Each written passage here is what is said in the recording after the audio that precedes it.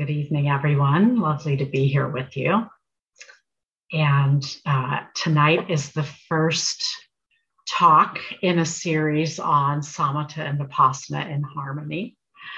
Okay, so we'll start with a sitting. And if I'm not teaching a particular practice, usually the sitting is just whatever feels appropriate for you. But since tonight is the first night of this series on Samatha and Vipassana in harmony, and I'm going to be focusing on Samatha tonight, I'll give a short guided meditation instructions for the beginning of the sit tonight. And we'll sit for about 30 minutes.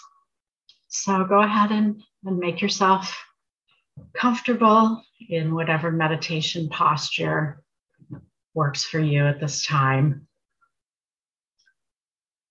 Really, the most important thing in a posture is to be as upright as possible. We don't have to be military straight, but to feel a sense of alertness in the posture and uprightness, and also to be relaxed so that you can really settle into the meditation. And with the Samatha practice, maybe more so than some, it's important to be comfortable. So being in a chair is fine. And now with the Samatha practice, Samatha means serenity and concentration. And for this type of Samatha, which is mindfulness of breathing, anapanasati, the breath is our object. And so to know the breath, for this particular practice, we know it between the upper lip and the nostril, that anywhere in that area. It could be a point, it could be a region. The instruction is to know the breath as it crosses the anapana spot or region. However you know it is fine. You can know it by movement, sensation, the energy of the breath. But we want to be in direct contact with our experience of the breath. So taking some nice, gentle breaths. The breath should be natural. You don't need to do anything to it. Just let it be however it is. Knowing the breath.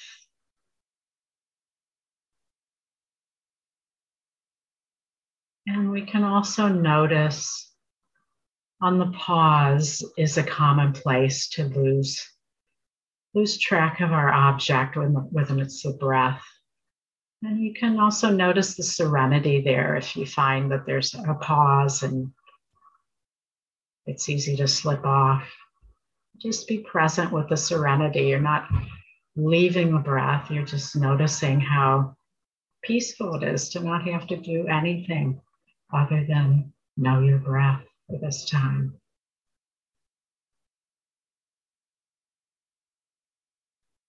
And we can know it in a general way. We don't have to investigate or know everything about it. Knowing it in a general way is fine for Samatha. And if you find that your mind has wandered, don't be too hard on yourself. Just be glad that you noticed and be kind and return to the breath without self-criticism or judgment. So kindness and gentleness towards yourself. And we'll practice in this way silently until I ring the bell.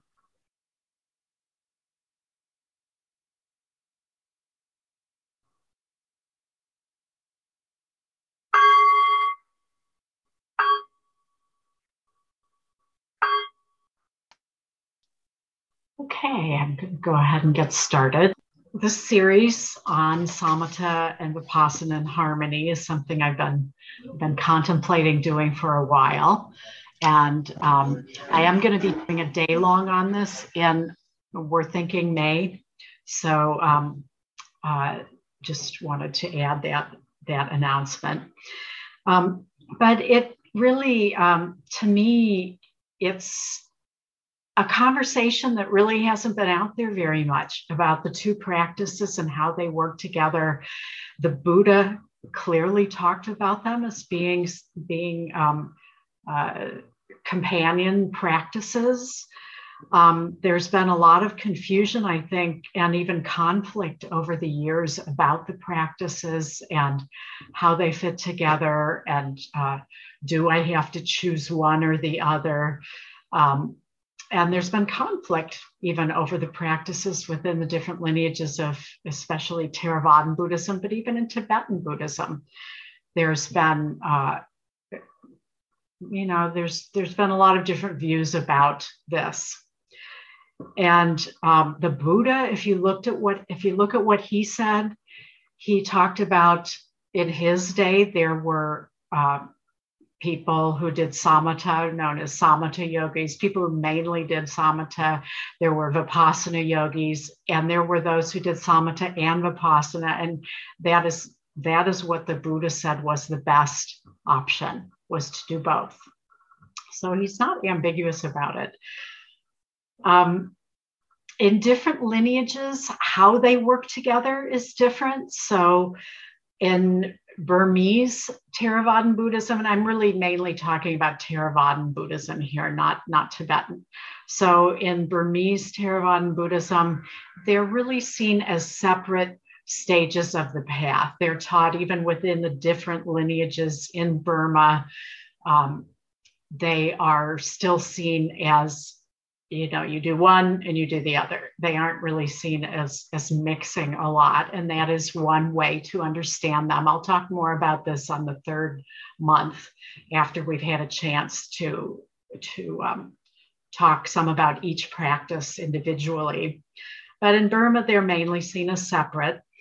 In the Thai forest tradition, which is another, the other kind of main lineage of Theravadan Buddhism, they're seen more as like 2 feet up the mountain. They're seen more fluidly, not quite as cut and dried. And Ajahn Chah, who was one of the really well-known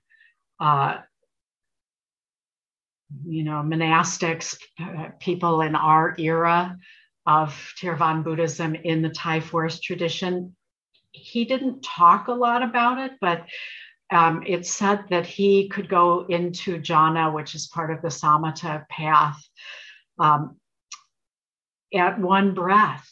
And because monastics can't talk about their attainments, he didn't, really get into this, but he was clearly practicing both of them together. And one of the things that inspired me to actually talk about this is an article by a monk in the Ajahn Chah lineage, who I had the good fortune to meet a number of years ago when I first started teaching. His name is Ajahn Chandago, and he's an American monk who has been living overseas for decades.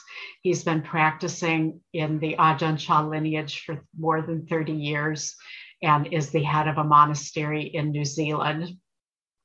And he's written this article called A Honed and Heavy Axe, Samatha and Vipassana in Harmony. And I did put in the chat box, you can, if you're interested, go to my website and scroll down that page and get it and download the PDF, or you can put it into the internet if you are interested.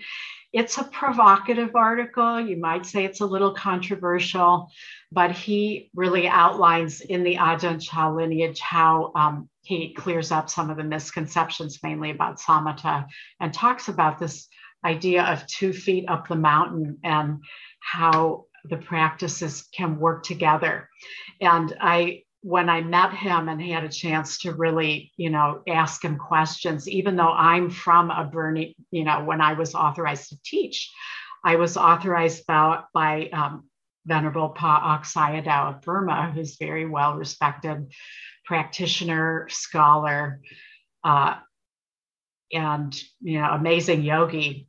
So that's where, when I teach the samatha, and what I'll be sharing with you tonight is from that lineage. The way I actually practice it, and when I'm teaching people on retreat, it's really more like the Thai forest tradition, where I see there being more possibility of fluidity there. So I think practicing them both ways is fine. In daily practice, I think it's good to undertake periods of each one. So not to just sort of go back and forth. But I'll talk about all of this more on the third evening. But just to sort of orient you within the tradition. So the Honed and Heavy Axe article, it's controversial. So, take it for however you want, but it is a great pointer, I think, to this idea of the two practices together. So what does it mean when he says a honed and heavy axe?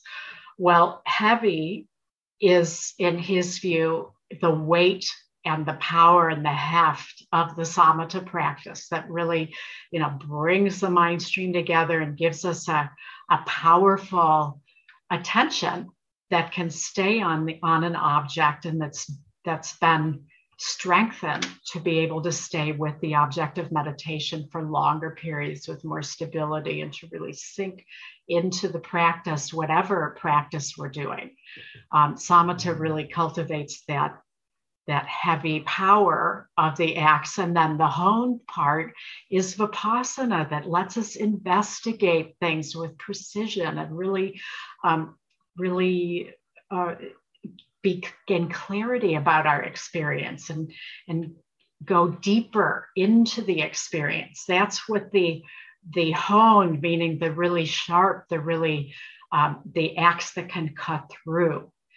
And so this is really where he's making the analogy that an axe that is both honed and heavy is going to be a lot more effective than an axe that is just honed but is very lightweight. Can't cut a big tree down with that. You might get some twigs down, but not a lot of capacity. On an axe that's just heavy without being honed, you're going to clobber things, but there isn't going to be that precision to really go in with a fine precision understanding and perception. So that just gives you a little bit of a feel for kind of, the potential of really using the two practices together in a way that they elevate each other. They aren't just two completely separate things that have no relationship, but they can really support each other in a lot of different ways. And ultimately, the article really talks about how they can lead to liberation, how the two feet up the mountain give us more capacity to really be free of the places that we suffer and of our personality identifications, to be able to live life in a way that we have more tools. So in my teaching, I'll orient this to the 4 practices that are being studied in neuroscience, which is really the basis of most of my teaching now. And those 4 categories are heart-based practices like the Brahma Viharas, Metta, and then focused attention practices, which would be like Samatha, open monitoring practices where it's more of a wide awareness of what, being aware of whatever's predominant, that would be Vipassana. And then self-transcending practices, which in Theravadan Buddhism, the closest we have to that is Chitta-Nupassana. And I really like the Dzogchen Rigpa practice as a very, effective self-transcending practice that includes all of the other 3 categories.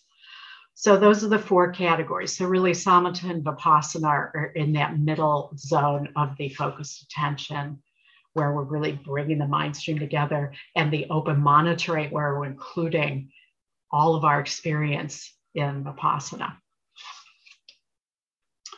So then the Samatha practice is a practice that has been around. It predates the Buddha. And it was when he left the palace and went out on his own search, on his own spiritual journey. He did what any of us would have done and looked around for the best teachers he could find. And he studied with 2 of them, and they taught him the Samatha practice. So the Buddha didn't invent it, but we think he made some enhancements to it. But this practice has been around for, some people think, 5,000 years. And why would something last 5,000 years in human history? There aren't a lot of things that we're doing right now that were passed down as practices or understandings. And it's because it works. If it didn't work, it wouldn't have lasted 5,000 years. So he practiced this in his own search. He talked about it constantly.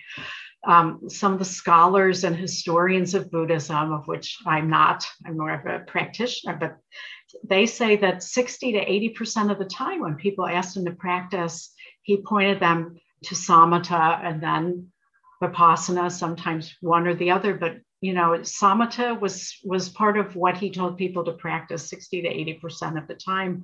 And he practiced this not only at the beginning of when he was learning, but he practiced it all through his life. And at the moment of his death, he could have done any practice. And he knew he was going to die. He had predicted it. He was on his deathbed and he was doing the Samatha practice. It's right there in the suttas. So we can't know why he did that, but it's, it's pretty compelling that he did that. So, so the 3 stages of the Samatha include, let me go back. The 4 reasons to do the practice. Why would we do Samatha? And I'll talk about the same things with Vipassana. Serenity, concentration, purification of mind, and thinning of the me are the 4 ways that I talk about it. So a lot of times people think of concentration practices as samadhi practices, and that's a different word. Samadhi means concentration, so it is related to this. But samatha means both serenity and concentration. So a lot of times people forget that it is a serenity practice, and they get into a lot of striving and trying and things that really are the opposite of serenity. So it's important to remember that when we're doing this, it is a serenity practice. And just being with the breath and settling into it has a sense of serenity to it, that we don't have to do anything else other than just be here with our breath. And, in the world we're in today, who doesn't need more serenity? So it's a really great benefit of the practice. Concentration, part of what's happening by focusing on one object of awareness to the exclusion of everything else, we're bringing the mind stream together.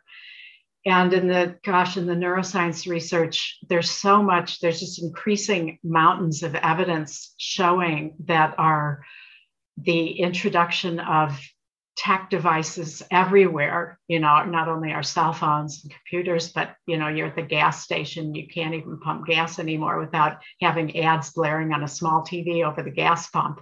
I don't know if any of you have seen that. I mean, I used to just be able to stand there in peace and pump my gas. And now I have to actually try not to look at the bad news of disasters that are happening while I'm there. So, all of these phenomena are creating a consciousness where we're constantly being distracted by things. 50 years ago, this wasn't happening. And it's actually affecting our gray matter in addition to our neural pathways. So it's a practice that really helps us be able to focus on one thing, to be able to direct our awareness and apply it. And that we need that in daily life to be able to, do work and be able to stay with something without getting distracted. Purification of mind and thinning of the me are a little more, are deeper aspects. And purification of mind really is about purifying the mind stream itself from the hindrances and defilements, from the things that take us off of the object, in such a way that we suffer less, that the mind stream itself starts becoming freer of those grooves in the consciousness, just by coming back to the breath, those grooves that pull us off. Every time we get pulled off, we're seeing the grooves in our consciousness. At Samatha, it's really obvious that, what they are, because you're going to be pulled off. I guarantee it 100%. You're not doing it wrong. This is part of what we get to see is what those grooves are. And every time we just come back to the breath, we're weakening the compulsiveness of those grooves and we're replacing them. It's really like a software upgrade where we're reprogramming our consciousness. We're both like the program and the programmer at this point. So that's part of what purification of mind is. And then the thinning of the me, as we're those grooves in our consciousness that are really part of what make up the belief in the separate self and the personality patterning, those get thinner and thinner so that our deeper nature potentially can start shining through and we can be in more direct contact with that. So those are the four sort of practical reasons to do the Samatha practice. And then in Theravadan Buddhism, there are 3 stages to the path: Sila, which is really, I think of it as living in congruence with what we experience in our practice, really living from that in a way that is wholesome living. And then so we have Sila, Samatha, and Vipassana. So, these 2 together really make up 2/3 of the Theravadan Buddhist practice path. Okay, so what then is Samatha? What are we actually doing? Well, one way of looking at it, and this applies to Vipassana as well as any other meditation, but just to highlight how this is in Samatha, when we're meditating, we're either experiencing transformation or transcendence. One of the 2 is always happening. So that's a way to orient yourself, and both are good. So transformation is when we are in Samatha, we're trying to be with the breath, and we find ourselves getting pulled off into thoughts or other things that would take us away from the object. And we're challenging that, and we're transforming the compulsiveness of our personality patterning. So that's the transformation part, is we're working with this thinning of that. The transcendent part is when we're having some freedom in our practice and we're actually able to stay with the object for longer periods. Maybe there's some silence and some stillness, some blissfulness, other aspects of our deeper nature that often are covered over that we can be in direct contact with, and that can get deeper and deeper. And that's the transcendent side of the coin. So these are really 2 sides of the same coin. So anytime you're meditating, doing any practice, really, this is a way to look at it. One of those 2 is happening. We all want the transcendence. That's the more enjoyable part, where we're having a really good sitting. That's more pleasant. But the transformation part is just as important. So that's one way of looking at what are we really doing in the Samatha practice. Particularly in Samatha, we are focusing on one object of awareness to the exclusion of everything else. So this is a difference from Vipassana. So in this case, the breath, but in the Samatha practice, there are many different objects we can use of awareness that the Buddha gave us. And we're not pushing away the thoughts or the other things. We don't need to be aversive to them. So that's important. We're not, sitting there disliking these things. We're just, when they come up, when our attention goes off onto them, we just come back. So we're not giving them extra energy, because when we don't pay attention to them, they de-energize. So we now know through the neuroscience that neural pathways in the brain and in the body too, that we travel over tens of thousands of times a day, and in our lifetime, millions, trillions of times, they're thicker. If we travel over it more and more times, it's going to be thicker than if we don't travel over it as many times, just like a deer path in the woods. That if the deer are going over it all the time, you're going to see a really clear path in the grass there. But if the deer stop going that way or whatever, it gradually gets covered over. And that's what's happening to our consciousness when whatever thought patterns you're seeing in your meditation, those are really thick synapses, because you're falling into it without even wanting to. That's how often your attention is traveling over that deer trail. So it's thick.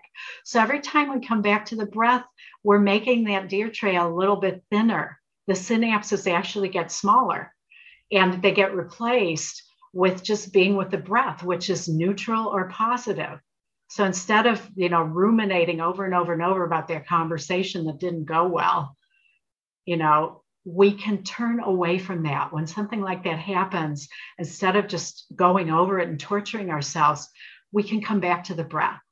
So this is really what we're doing. We don't have to push those thoughts away. We just reprogram those synaptic pathways by coming back to the breath. And it is a present moment practice. So that's really important to remember, that we're like Vipassana, like all, in my opinion, valid meditations, we are in the present moment. So in Samatha, because of some of the things that can unfold, people often find themselves trying to get somewhere else.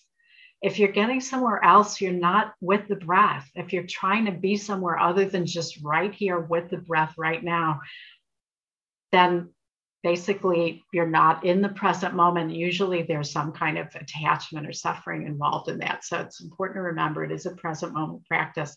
And what we're doing as we just come back over and over, we're building that muscle of concentration. So we already have concentration as a faculty. You don't need to go out and get it. You already have it.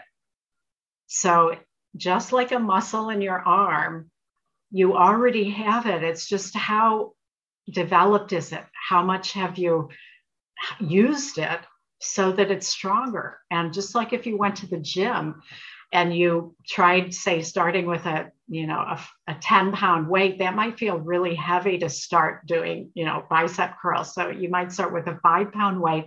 But then if you did that every day for a month, that 5-pound weight would start feeling lighter. So you could go up to more weight. That's just what's happening when we're doing Samatha. When you first start doing it, it's hard. I mean, it's always hard in a way. But what happens is your capacity develops. You build that muscle of concentration. So in the Anapanasati then, which is the mindfulness of breathing, that's the Pali name, the breath is the object. And it's in this region, as I was saying in the instructions, between the upper lip and the nostril. So when we're doing breath meditation in Vipassana, it's fine to use the belly or the chest or wherever it's easiest to notice. So, what I'm saying here about the breath doesn't apply to Vipassana. This is another difference. But in the Samatha, we want to focus here for many reasons, which I won't get into all of them tonight, but it's a smaller area. It's harder. And that's okay that it's harder, because it's going to bring the mind stream together faster. And if you stay with it, I've been teaching this a long time now, over time, your concentration comes up to the point where you can notice the breath there. We don't follow the breath into the body. We don't follow it out. We're really just staying right here. And the most common question I get, and Pawak, my teacher of this, said the same thing: I can't feel my breath. So, sometimes we'll be able to notice more on the inhale than the exhale, or vice versa, or people will get lost at the pause in between the out breath and the next in breath. So when that's happening, we wait until we can notice the breath there, because you are breathing. I guarantee there's something happening there. And if the concentration comes up, you can know the breath in that area. And this is where noticing the serenity, if that's happening, is a way to stay with the breath. We're not leaving the breath. We're just noticing the serenity until the breath becomes noticeable. Let's see, what else do I want to say about it? Working with hindrances. This is one of the differences with Vipassana also, is how to work with hindrances. So I'll just go through them quickly. The hindrances are sense desire, ill will or aversion, sloth and torpor, restlessness and remorse and doubt. So desire being when we're distracted because there's something we want that we're thinking about or feeling. Ill will or aversion includes anger, hatred, and fear. So these are things, we're trying to get something away that we don't want to be in touch with. Sloth and torpor is like a sleepiness. Now, when these get into the defilements, which are really more core personality patterns, we have these first three, which in the defilements are known as the old names for them were greed, hatred, and delusion. But I prefer desire, aversion, and delusion, or ignorance often was delusion. But basically it's wanting something, wanting to get rid of something, or falling asleep on ourselves. So sleepiness can be actual physical sleepiness, but it's also a defense mechanism. So we don't have to be with things that we'd rather not be with. So that's another way of orienting to that. Restlessness or remorse can be restlessness in the body and the mind, ruminating about things that we wish we had done or that we did and we weren't very skillful. And then doubt. And doubt can be in ourselves, in the teacher, or in the teachings. And doubt, I think doubt is the one that people have the hardest time seeing, because all the time people are like, oh, I'm just a bad meditator. I can't do it. Other people can do it, but I can't. And they don't see that that's actually doubt. It's actually a hindrance. So naming these things really makes a huge difference. When we can name these as hindrances, we get a little space from them, and it really can help your practice, because there's a part of you then that isn't in that isn't identified. If you can name it, then you can see that there's a part of you that isn't caught up in the pattern. And that's a little bit of freedom right there. So in the Samatha, really what we're doing with the hindrances and defilements is when they arise, when we find that we're off of the breath, we just come back. We don't need to name it. We don't need to use noting, which I'll get into when we get into Vipassana. Most of you probably already know what that is, but we don't need to name what it is. We just come back. We don't explore it. We don't investigate it. We come back to the breath as a way of deconditioning the compulsiveness of that groove in our consciousness. Now, there are times when one of those patterns is so in our face that we literally can't be with the breath. It's just, we can't find the breath, or we are just, we just can't stop thinking about that thing. Maybe we're ruminating about something, or we're anxious about something that's coming up that we just can't stop thinking about. So if you get to that point in the Samatha or sleepiness, I was working with somebody just today in a session on sleepiness. That was the time to bring in Vipassana. So what we do then, if we're doing Samatha and we're just plagued by a pattern that just won't go away when we try to come back to the breath, then we leave the breath and we turn our attention to that hindrance or defilement, and we investigate it. So like sleepiness, even if you're falling asleep doing Samatha and you're just falling asleep, it's just incessant, that would be the time to actually get curious about the sleepiness. Use the investigation in Vipassana. What does it feel like? Is it heavy? Is it dreamy? Is it pleasant? Do I like falling asleep? Is it kind of nice not to have to be present? Is it tingling? Is it, I just feel leaden? These are all things that we can be in touch with about sleepiness in Vipassana. So this is where we're trying and when we're doing Samatha, we only use the investigation of Vipassana just enough to get some freedom from it, maybe have some insight into what's going on into that pattern, and then we come back to the breath. So in Vipassana, we would stay with that much, for a longer period. So this is how we use a little bit of Vipassana to help with the Samatha. And the same thing when I get to Vipassana, I'll talk about how to use the Samatha as a support when we're really in a big hindrance, not in Vipassana. Sometimes people will think with Samatha that they can, there's a phrase I like to use with hindrances that I call the surf zone. So I used to be a scuba diver, and when you're scuba diving, you do what's called a beach dive. You get on all your equipment, you go down to the beach, and it's really, heavy and hard to walk around, and you walk backwards into the ocean with your fins and your mask on, and the waves start hitting you. And at some point, the waves come so strong that you actually may get knocked over from the waves. And you have to find your mask and your fins and put them back on and try and go back to the surf. In Samatha, we're really trying to get through the surf zone as fast as possible out into the open waters where there's still waves coming up and down, but they're not breaking. And we do that with the concentration. So, And it's a good way of thinking about it that we're going to encounter a surf zone. Even an experienced meditator will encounter a surf zone. They're better at getting through the surf zone. So that's really what starts changing over time, is the ability to get through the surf zone gets better. Sometimes people think they can parachute over the surf zone. So like in Samatha, you're going to know what your hindrances and defilements are. It's a practice that will show you that quickly, even faster than Vipassana. And this is, I think, part of why the Buddha liked it, is you're going to see your patterns.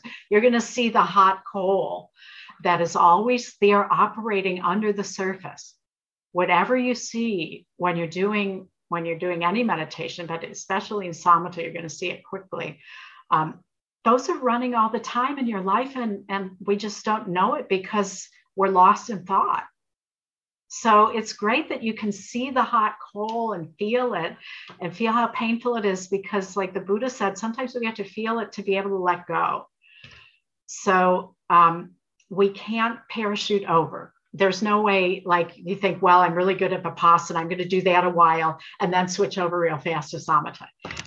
It doesn't work that way. If it did, I would encourage you to do it. But we really, going through the surf zone is actually part of the process, because that is what's deconditioning the grooves in the consciousness. It's only by challenging those that we actually get freedom from them. So the surf zone is part of it, and it actually is a helpful thing to build the muscle of concentration.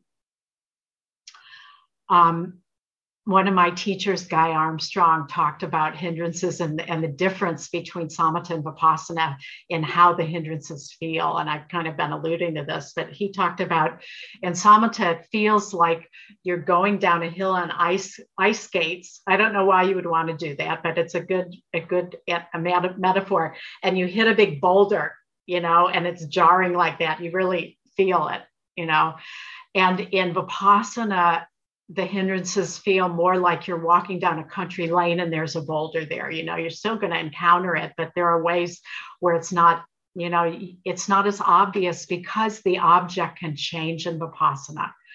So, it's something just to know that in Samatha, we need to get good at working with our patterning. And really the suffering of the pain of those patterns is part of our own deeper nature, really calling us back and showing us what's in the way in our consciousness. So it's like a tough love of our deeper nature that we are seeing when we're doing the practice. It's showing us this is what's standing in the way between your experience now and your experience of your deeper nature being more available. You're getting to see that. So that's a little bit about the Samatha practice. So I'll open it up now to any questions or comments. I'll ask a question. Yeah, Stephen. Hi. Hi, nice Thank to you. see you. You too. Thank you. So, I wonder if you could speak a little bit. Well, but my experience is sometimes what was it? I guess I under effort and I find that I'm just like in samatha and then I just like sort of float away. And then I find that I effort to come back. I don't know. How do you find that balance in, you know, um, when you come off of the breath? hmm Yeah, well, I'm wondering if what you're describing is sinking mind, which I didn't talk about. So let me just say a few words about sinking mind so that everybody, kind of gets what I'm pointing to. Sinking mind it's a Buddhist term, but most people haven't heard of it. And it's really happens a lot in samatha in particular. It doesn't happen as much in Vipassana. It's where our concentration, part of what we're doing is balancing our concentration and our energy in any practice. This is part of the five spiritual faculties, which apply to Vipassana also. But in samatha, what can happen is the concentration gets stronger than our energy level. So we're not like lost in a lot of thought, but there's like a dreamy kind of floaty quality to it. Is that sort of what you're Yeah. describing? Yeah, Okay. exactly. Yeah. Okay. Yeah. So there is a name in Buddhism for that, which is called sinking mind. The opposite of that is rising mind, which we all know, where we're just thinking, where the energy is stronger than the concentration. So that's what we're normally encountering. But in samatha, our concentration can deepen to where the opposite is true. And then we're in this kind of dreamy state. So the good news is it's a sign of concentration. So that's the good news for your practice. The thing is, it's not very crisp. It's like, you're not lost in thought, and it can be quite pleasant. And I've even, in the old days when I would hear like people giving meditation instructions on the radio and things like that, sometimes they were trying to get you into sinking mind. Like that was the destination they were trying to get you to, because there is some thought and it is kind of a relief. Um, but the downside is it's not really crisp. We're not really that present. We're not lost in thought, but we're not really that present. So the advice for sinking mind then is to raise the energy level so that we're trying to have them be like when a sitting's really good in any practice, these two are balanced. So some of the things we can do is to open our eyes and just take in a little bit of light. You don't have to be looking all over, but just let some light in. To have your posture be more alert. If we're doing this kind of thing, it's basically like telling our body to go to sleep. So just a little more alertness in the posture. And then the last is standing up. I've never known anyone to fall asleep or really, sinking mind, you might still be able to have that standing up, but it will increase the alertness because just keeping your balance brings a little bit more alertness into things. But ultimately with sinking mind, like on a retreat, if you stay with the sinking mind long enough, the energy will catch up. In a daily practice, we don't always have as much time to let that happen. So taking a little bit more active measures is usually better. That makes sense. But it's a good sign of your concentration. No, it makes a lot of sense. I think what's helpful, what you said, is because what I have been doing is I notice it, then I sort of effort to get back to, Right. And yeah. that doesn't, yeah. Yeah, the efforting, usually efforting. I mean, we do need to have a certain amount of effort in the practice just to stay with our object. Mm-hmm. So there, that is part of it. But if with sinking mind, if you thought about it in terms of energy, I think that would be more useful than effort. Can you feel a little bit of a subtle difference there? Yeah, it's softer. It seems kinder. Right. Because what happens with like a lot of efforting. It can get really tight. Yeah, And exactly. Yes. yeah, that's not so helpful. The Right. tightness isn't so helpful. Okay. Yeah. Yeah. Thank you. So, Yeah, you're welcome, Stephen. okay. Karen. Okay, hello. Hi. Hi.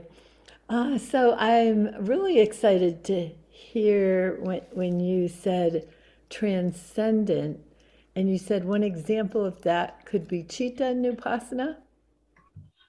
The self-transcending category of practice. Yep. Mm-hmm.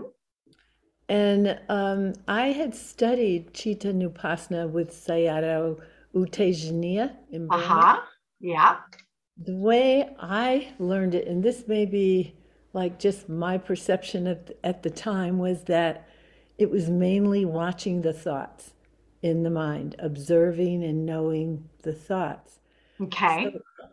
it didn't seem self transcendent. It seemed very, unless I'm thinking of that wrong, it seemed like really practical.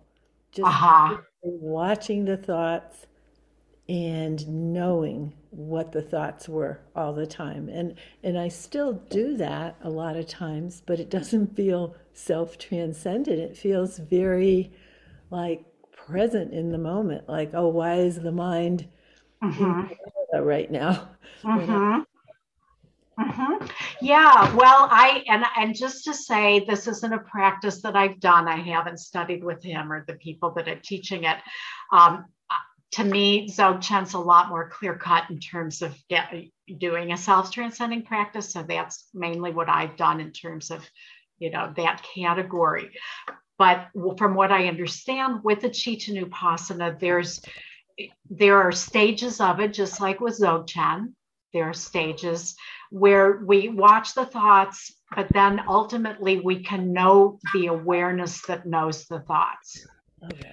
So it's really when there's this shift from the objects of awareness being our main focus to the awareness itself being the focus. So you're still aware of the thoughts arising. So that isn't really gone, but the main, if you want to say object, when we get into non-duality, then the word object doesn't really work. When we're really in the self-transcending, object doesn't work because then we're still in dualism, but I'll just use that word. So the object becomes the awareness itself. So we're knowing the thoughts.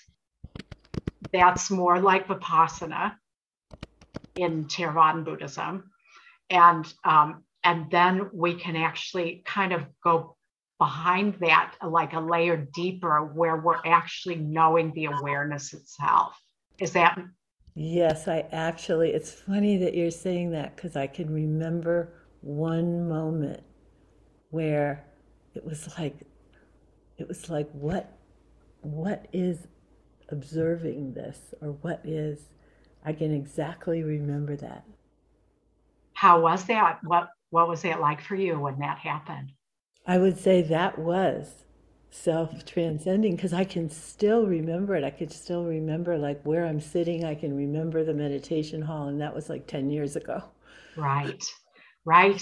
That was a taste of that, of being outside of the me, which is basically another way of saying self-transcending. Yeah, because the awareness, you were knowing the awareness that's usually at a level that we aren't conscious of. It's just operating. Yeah, yeah, and it sounds like it was significant to you, even though it was, a momentary taste. It was memorable. It affected you. Yes, it did. Right, right. So that's all of the, well, not, I won't say all, the Buddhist practices that lead to the self-transcending category usually have stages. There are other traditions like, well, in Zen, for example, they just go straight for the non-duality, or in the modern Advaita, like Adyashanti and people like that, they go straight for the self-transcending. But in Buddhism, for the most part, we kind of work up to it. And that's how the Chitta Upasana is. So it sounds good. Thank Yeah, you. yeah, you're welcome. Thanks, Karen. Okay, so next month, which will be next year actually, I'll be talking about Vipassana and sharing a little bit about my sense. And most people don't realize, because I co-written a book on Samatha, that I actually have practiced Vipassana longer than Samatha. I practiced it, learned to meditate at the age of 13 and practiced it for 20 years before I even really knew about Samatha. So yeah, I love Vipassana. So it's a wonderful, essential practice to work with. And so I'll talk about some of the different lineages. I got into that a little bit. Burmese, Thai, how they see Vipassana, how they see it similarly and differently from each other, and some other aspects of the practice. A short overview. I know most of you probably practice Vipassana, but this may be a little bit different way of thinking about it. I'll do a short guided Vipassana meditation at the beginning, and then get into some of these differences that I got into today. And then in the third session in February, I'll really talk about how we can work with the two practices together in a way that is harmonious, and really each of them can help the other practice get stronger, which is and give us some variety. And if you are somebody who's practicing both or is interested in practicing both, to really see how over the course, the trajectory of a whole lifetime of practice, how can these work together in a way that makes sense. Okay, well, we'll stop there, and happy holidays to all of you.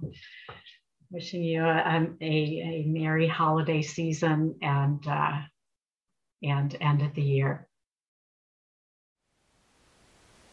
Thank you for listening.